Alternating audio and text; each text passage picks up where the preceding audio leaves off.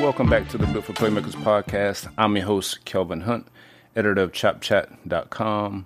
Fresh off a dub by the Noles against Syracuse on Saturday, FSU improves to 1-4 on the season, and that sounds a whole lot better than 0-5, let me tell you. It was great to see those guys finally get over the hump, overcome a lot of adversity. I wrote about that on the site in Sunday's post. A lot of adversity. While I was watching the game, I was pissed off for a great deal of it. I won't lie to you. Just so many different things. But that's also why I don't do an instant reaction podcast, because I like to kind of go back and look at it. And, a lot of times you kind of, seeing things as a fan and you miss some things. And that's the case with this game also. So I want to talk to you guys a little bit about that and kind of my takeaways from the game and then moving forward. If you bet on the game, you lost. The Noles were 5.5 point favorites. Now, obviously, they won by 3. So unfortunately, if you bet on the Noles, and hopefully you didn't, because they have not proven to be reliable in that aspect. But you can always fade them and make some money possibly with Bet Online. Back better than ever. Every teams are going at it in football season. Bet Online is your number one spot for all your pro and college football action this season. Updated site and interface with more odds, props, and contests. BetOnline continues to be the number one source for everything football. So just head over to the website and use your mobile device to sign up today to receive your 50% welcome bonus on your first deposit. Don't forget to use the promo code BELIEVE, BLEAV, to receive your bonus from football, basketball, boxing, right to your favorite Vegas casino games. Don't wait to take advantage of all the amazing offers available for the 2021 season. BetOnline is the fastest and easiest way to bet all your favorite sports. BetOnline, where the game starts. But back to the game, I want to start with the offense. I was a little surprised to see Jordan Travis as the starting quarterback, considering he didn't play the week before, and everyone knew he had the big leg brace on or knee brace on during the week. But also I knew that Mackenzie Milton, he got beat up pretty good in last week's game also. So when I heard Jordan Travis was going out there, the first thing I was hoping was, I was like, well, hopefully it's not a QB rotation type deal. If they're going, whoever you're going to go with them and let it be. And so I was glad to see that they, allowed Jordan Travis to play the whole game. And I was also glad to see that he was able to finish the game. He took some shots, as he always does. I'll say it time and time again, and some people can look at it as criticism. I just look at it as reality. He's not a quarterback, but the kid's got a huge heart, will to win, and he's mainly one of the reasons they won the game on Saturday. And it's frustrating though, to see some throws that should be made. To see him leave the pocket too early, and all those little things. But then you turn around and, see him make something out of nothing with his legs, or to throw and make a pass where you're like, wow, okay, that was, hey, tip my hat, that was a good throw. But what I saw in this game was obviously, they did not trust Jordan Travis to make throws over the middle. I think they did try a couple of slants. I know he threw one to Malik McLean that should have been caught, albeit he threw it like 100 miles per hour with McLean right there. Kind of went through his hands. And I think they threw another one to Helton or somebody, but it was broken up. The guy was blanketing whoever the receiver was. I think it was Helton, but I'm not sure. But what we did see was we saw them going to the screen game a lot, basically forcing Syracuse to defend the whole field, which did open up some things, deep, and as well as the running game. But one of the takeaways I had from this game was how often they used the running backs as wide receivers. And that's kind of telling. I mean, you didn't get anything from Andrew Parchment beside him, picking up the ball and running it in, or the lateral and running it in. And the reason that happens is because he missed the block on the play. I think Keyshawn Helton had a couple catches. Cameron McDonald, showed up and had a few nice grabs, a couple of passes that were tough, really low, when he went down and got them and saved Jordan Travis, and wound up scoring a touchdown on, I think it was the first drive that they scored a touchdown. But then Cameron McDonald also missed the block, which resulted in the interception too. But, basically you saw Kenny Dillingham, and, granted there were some calls that I didn't agree with, and that's going to happen in every game, but they were trying to get the ball in their playmakers' hands, guys they can trust. They can trust Jashaun Corbin. He had 14 rushes, and I think he had 5 receptions. Trayshawn Ward had 2 rushes, one of them the huge 65-yard rumble that set up a touchdown, and then I think Ward had 5 receptions also. I would have liked to have seen Trayshawn get a few more carries, but then whenever you have Jordan Travis running the ball, some carries are going to be taken away from somebody, and I guess it was his turn to kind of suffer in that fashion, since Jordan Travis had 19 carries on the day. But you saw them try to get those guys involved in any way possible, so that's why you saw all of the screens horizontally or just to the backs and out of the backfield, because they don't trust Parchment.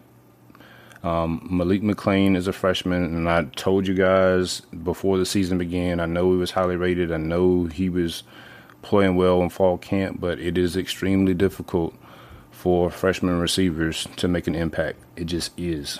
Always has been. So he's flashed at times, but he's a freshman, and so you kind of got to live and die with that. But other than that, it was the Jordan Travis show. Running backs and Jordan Travis, that was the offense, and that's probably what you're going to see moving forward. They didn't get anything from Ontario Wilson. He's missing blocks out there too. So what I do feel like is I feel like they did find an identity of some sorts. Last week, if you're going to play Milton, I feel like you could at least look at them and say, oh, there is a game plan of some sorts on how they want to attack. Then it's limited. And, against better teams, it's probably going to be shut down. But at least you can say, okay, things are coordinated, And then on some plays that are not successful, you can see what they're trying to do. But either somebody misses a block, i.e. the Cameron McDonald play, or the O-line just gets blown up. I think that happened on one of those 3rd or 4th downs, I think it was. As soon as they hiked the ball, the guy was in the backfield and hit Corbin. And as soon as he got the handoff, and it was not successful. I think that was one of the 4th down plays. But you can see that they have a plan, and then those throws horizontally help open up the shots downfield. And that's the other thing with Jordan Travis. He had. Parchment was open one time. Malik McClain was open one time on those shot plays, and all he has to do is just lead him across the field, and it's probably a long game at the very least, or a touchdown. And Travis overthrows them like 15 to 20 yards, and he's just like, man, you wish you could connect on those plays, but that's what you have with Jordan Travis at quarterback. So, but what I also liked too was, I criticized them early in the game. The defense was playing lights out, shutting Syracuse down as they should, because they're really one-dimensional. And offense did score in their first possession, scored a field goal, so that was good. But then they kind of got stagnant. And it was, 3 and out. Then they got the ball at midfield on a shank punt, and they scored a touchdown, which was huge. And of course, we missed the extra point. And I want to apologize to Ryan Fitzgerald because it was not his fault. It was a bad hold, and that's why he missed the extra point. I know, that's one of those things where I was like, bro, we got to find a kicker because we're missing extra points, but that was not on him. So just want to point that out. But the defense, after the Noahs went up 9-0, the defense went right out there and allowed Syracuse to get right back in the game with a quarterback that should not have ran away from them. Now, granted, there was a hold on the play that allowed that play to happen. DJ Lundy pretty much got tackled. Jermaine Johnson missed a tackle. He should have brought him down. He missed a tackle. I know the guy's big, but you got to make that tackle. But nevertheless, they allowed them to get right back into the game with a touchdown. And then you saw the FSU offense go 3 and out, and then you saw Syracuse score another touchdown, which made it 13-9, which is right before halftime. And normally, you would see, you're just like, oh man, they have all the momentum, and credit to the offense. They went right down right before half and scored a touchdown. They went 75 yards on 6 plays, scored a touchdown, go up 16-13 at the half. And then in the second half, you saw them score first in the second half and go up 23-13. You're like, okay, we're getting ready to put these guys away. And of course, we get a stop on defense, and then Ontario Wilson muffs the punt, and you're like, bruh. And surprisingly, we talked about adversity as we first got on. Surprisingly, the defense got a stop. Turnover on downs, which granted put the FSU offense right on their own goal line, but they at least prevented the score. Normally, whenever you have a turnover like that, the defense almost always gives up a touchdown immediately, and that wasn't the case. So I want to give props to those guys for that, and so big time for them. But we saw the offense respond when they needed to. We saw the defense respond at times when we needed to, especially on the interception Travis threw, which wasn't on him. That was on McDonald for missing the block. But when you look at it and you're like, man, FSU's up 30-27, and Syracuse gets an interception on FSU side of the field, and you're like, the first thing you think is, here we go.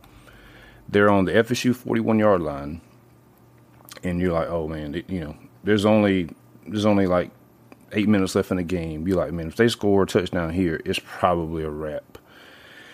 And the defense bowed up, forced a field goal, which that's a win. You count that as a win. So it's 30-30 with 5 minutes left in the game, and FSU gets the ball, and you're like, okay, let's go on a long drive here, drain the clock, score, game's over. What happens? FSU offense goes 3 and out, gives the ball back to Syracuse with 2:59 remaining. You're like, oh man. If you're a betting man, you're betting the FSU is going to allow a score, and there's going to be no time remaining on the clock, and they're going to go to 0-5. And what happens? The defense comes up with another stop, gives the ball back to FSU with a minute remaining. Of course, Jordan Travis, does his magic, and Ryan Fitzgerald kicks the game-winning field goal as time expires. So offense, you got to give them credit. Although limited, they scored 33 points with several 3 and outs. With 2 turnovers. Well, I shouldn't say that. The offense had 1 turnover. Special teams turned the ball over. So that's on them. Speaking of special teams were god awful. Aside from Fitzgerald kicking, he made 2 field goals, and besides Alex Mastromano, who they weren't the most aesthetically pleasing punts, but they were effective. I think he averaged 44.7 punts on the day. Had 6 punts. Had a long of 49, and Syracuse only returned 2 of them. But the kickoff return coverage, man, Syracuse had 6 returns, had a long of 44, and averaged 33.2 yards returning kickoffs. That's unacceptable, especially considering how much time they spend on special teams. How in the world? I mean, Syracuse was catching the ball, and they were up to the 15 to 20 yard line before you even saw an FSU player on the screen. And then you just saw them running through tackles, and you're just like, bro, what are we doing out there? So they got to clean that up. Kickoff coverage, awful. Kickoff return, oh my goodness. Why did it look like Ja'Kai Douglas was running in molasses out there? Ja'Kai Douglas had 3 kickoff returns. He had a long of 16 and averaged 13 yards on his 3 returns. What are you doing? Are you injured? Are you running slower than usual to try to wait for something to open up? I don't get it. I don't know what they're doing out there on kickoff returns. They got to find. I don't know. Corey Wren hurt. Who knows? I know he had a couple of decent returns here over the last couple weeks, but kickoff return coverage, garbage. They got to fix that. And that field position, man, is a big thing on offense. Whenever your offense is struggling, you need is every yard counts. I mean, there's a huge difference between starting at your own 13 or 15 yard line opposed to the 25. If you can't, and I've been saying it for weeks, if you can't run it out with any success, just fair catch the ball, take it at the 25, and go from there. Your chances of running one back or getting a big run are slim to none anyway. Fair catch the ball, and let's go to work on offense. But I want to switch to the defense now. Like I said early in the game, Syracuse, and I wrote on Chop Chat early this week, if this was a make or break game for Adam Fuller, and I know everybody wants to fire him, and granted, there have been some mishaps and bad calls, but for the most part, FSU had been 0-4 because of the offense. And going into this game, they were shutting Syracuse down, and FSU, pretty much the offense, they scored 9 points, but I kept saying, like, man, you got to take advantage of these opportunities. And when you look at it, it was Syracuse punted on their first possession, turnover on downs on the next possession, punt on the next possession, punt on the next possession. I mean, there's 1, 2, 3, 4 possessions, and FSU managed 9 points in that time frame against a defense that's, they're okay, but they're not Georgia out there. And and then once kind of Syracuse figures some things out, then you're like, okay, well, they started to have some success, and some of that too was, I think, FSU. They had a number of players not playing. Dennis Briggs didn't play on the D line, so you had some backups out there, at times too, which they didn't play poorly, but it is a drop off between Dennis Briggs and Jarrett Jackson and places like that. On some of those plays, for instance, the blown coverage, where it was 3rd and 10, and Syracuse scored a touchdown. When I first saw the play, I thought the blown coverage was on. I think it was Kevin Knowles. But in going back and looking at the game, they were playing zone, it looks like, and what happened was Jarian Jones played man when they were supposed to be playing zone, and went with his man to the end zone. instead of releasing his guy to the safety back there. That's why you saw Jerry Jones and I think it was Sidney Williams hit the guy right at the pylon. Well, Jerry Jones was supposed to be in the zone where the receiver caught the ball, but because he went with his guy to the end zone, that's why he was wide the hell open. Jerry Jones is what? This is his third year in college. I mean, this is his second year at FSU. I mean, I'm sure they go over this in practice all the time. You know, I mean, I'm not defending Fuller because I'll tell you, there was a time during the game where I was like, hey, you got to go. You got to go. You know, but, I mean, you know, missed tackles, man, you know, and then I get it. You know, you're saying, well, as a coach, you got to get these guys to believe in your scheme or whatever. And I don't think it's anything like Adam Fuller's like, hey, this is what you need to do on the play. The guy's like, man, I don't believe that's going to work. I'm just going to do my thing whenever it's time for me to go out there. I don't believe that's the case. You know, but I don't understand why. You know, it's kind of like, for instance, so whenever I was playing college baseball, right, when I was a freshman, if you wanted to get me out, if you threw high fastballs or like sliders away, it was a wrap, right? Why did I want to swing at fastballs, you know, from my chest, you know, at chest level? And I can remember my coach telling me, you know, obviously, I know it's a ball. I know it's a ball I shouldn't swing at. But for whatever reason, I'm still swinging at it. You know, there's only so much a coach can do, you know, at practice. It's up to the player when it's game time to make the adjustment, you know. And at some point, it finally clicked, you know, oh, yeah, I shouldn't swing at that.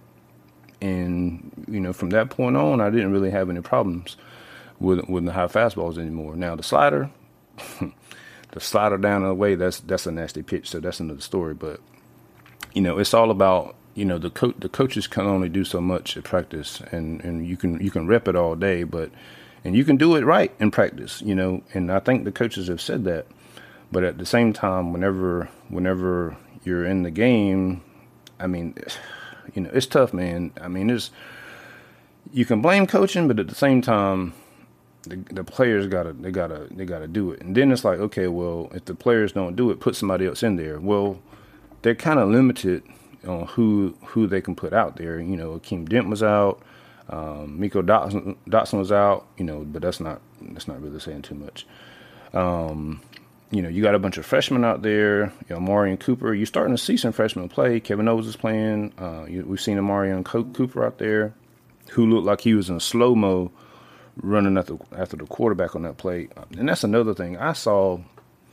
Man, there's some players that FSU has that they look like they're in slow motion, you know, and I don't know if it was, you know, they were tired or, you know, I just, you know, maybe they're not 100%, you know, but that's one thing that really stuck out to me. You know, and somebody else mentioned it, you know, just, you know, I was watching a game earlier in the day, and then when I was watching, you know, FSU play, and it was like, man, this is like, there's a big difference. Now, when certain players get the ball, like when you see Jashaun Corbin get the ball and he hits the hole, you like, okay, hey, that's a legit D1 running back. You know, not elite, but he's a good player. You know, when you see Trayshawn Ward hit the hole, now he doesn't have the breakaway speed, but you know, he's got some moves in the hole and he runs hard. You know. But then when you see other guys out there, you know, it's just like, man, you know, they're moving in slow-mo. And I had wrote last week, you know, is it coaching or is it lack of talent? And you know, there's a big lack of talent, you know, on the roster right now, and you know, they're just going to have to recruit their way out of it. You know, they're going to have to go back to the transfer portal at several spots. Probably defensive end, offensive line, wide receiver. Those are three right off top. But they do have some pieces moving forward, especially on the O-line, if they can ever get healthy with the current group of guys. And props to those guys, too. I know a lot of those guys are playing banged up. The coaches, Mark Novell mentioned that in the post-game presser. Playing hurt is no fun. I played hurt in baseball. I can only imagine playing hurt in a contact sport like football. When you're colliding with another huge human being every single play, and it's just like every time you go to the ground, it becomes harder and harder to get back up just from fatigue and all of the accumulation of injuries. So I do want to give props to those guys, those that are playing hurt, because if those guys, if Maurice Smith didn't play, and I know was it Robert Scott, he's banged up. I think Gibbons is banged up. All of them probably are. Think about who had to play, who would be out there if those guys didn't show some heart and grit and go out there and try to play. You think it's bad now, it would be undescribable. So but we're seeing the team isn't quitting. I think this win will be big for them. They got a tough matchup on the road against UNC this coming week, but UNC. And don't take this as me saying, hey, we're going to win. UNC is really inconsistent. They don't have some of the weapons they had last year. Of course, they have a good quarterback. They struggle to run the ball, so it'll be interesting to see how that game shakes out. But if FSU could somehow pull off that upset, like they did last year, and then go into the bye week and get healthy, and then they would have UMass after the bye week. That would be that would be another win. That could give those guys some momentum. A lot of times, I've talked about how powerful confidence is, and just getting over the hump. They've shown they can overcome adversity. They did it several times in the Syracuse game. And Syracuse isn't a good team, and I know everybody was talking about they're 3-1 and yada, yada, yada, and the running back is one of the best, in the country, and, is leading the ACC in rushing, and, I'm like, yeah, but, come on. They haven't played anybody either. You saw that yesterday. He wasn't running wild out there like he was against all those other teams. So,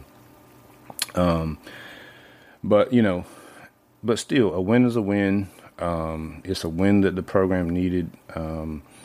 And hopefully it's something they can build on moving forward. But we'll see what happens. I'll have some more content on the game coming up this week, and then we'll begin to transition into coverage for North Carolina. But really appreciate you guys checking in with us here on the Built for Playmakers podcast. The podcast is growing. I've gotten some great questions from you guys, some great suggestions. So I appreciate you, those that have reached out via DM. We're certainly taking those into consideration. And so, and if you're interested in, things you want to, see on or hear about on the podcast, or if you have any suggestions on how it can be improved, certainly. Open to any and all constructive criticism. But I appreciate you guys rocking with me. Make sure you subscribe and download, and share on social media. The power of social media is big time. I've seen it with Chop Chat and how we've grown that site over the last 5 years, and we hope to do the same thing with the podcast here. So those of you that have given us a 5-star rating, we appreciate it. If you haven't done so, we would love it if you could. And all of that helps the podcast. and we look forward to talking with you guys in the next few days. Have a great week, and go Noles.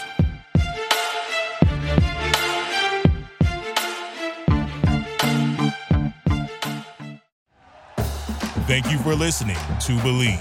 You can show support to your host by subscribing to the show and giving us a 5-star rating on your preferred platform. Check us out at Believe.com and search for BLEAV on YouTube.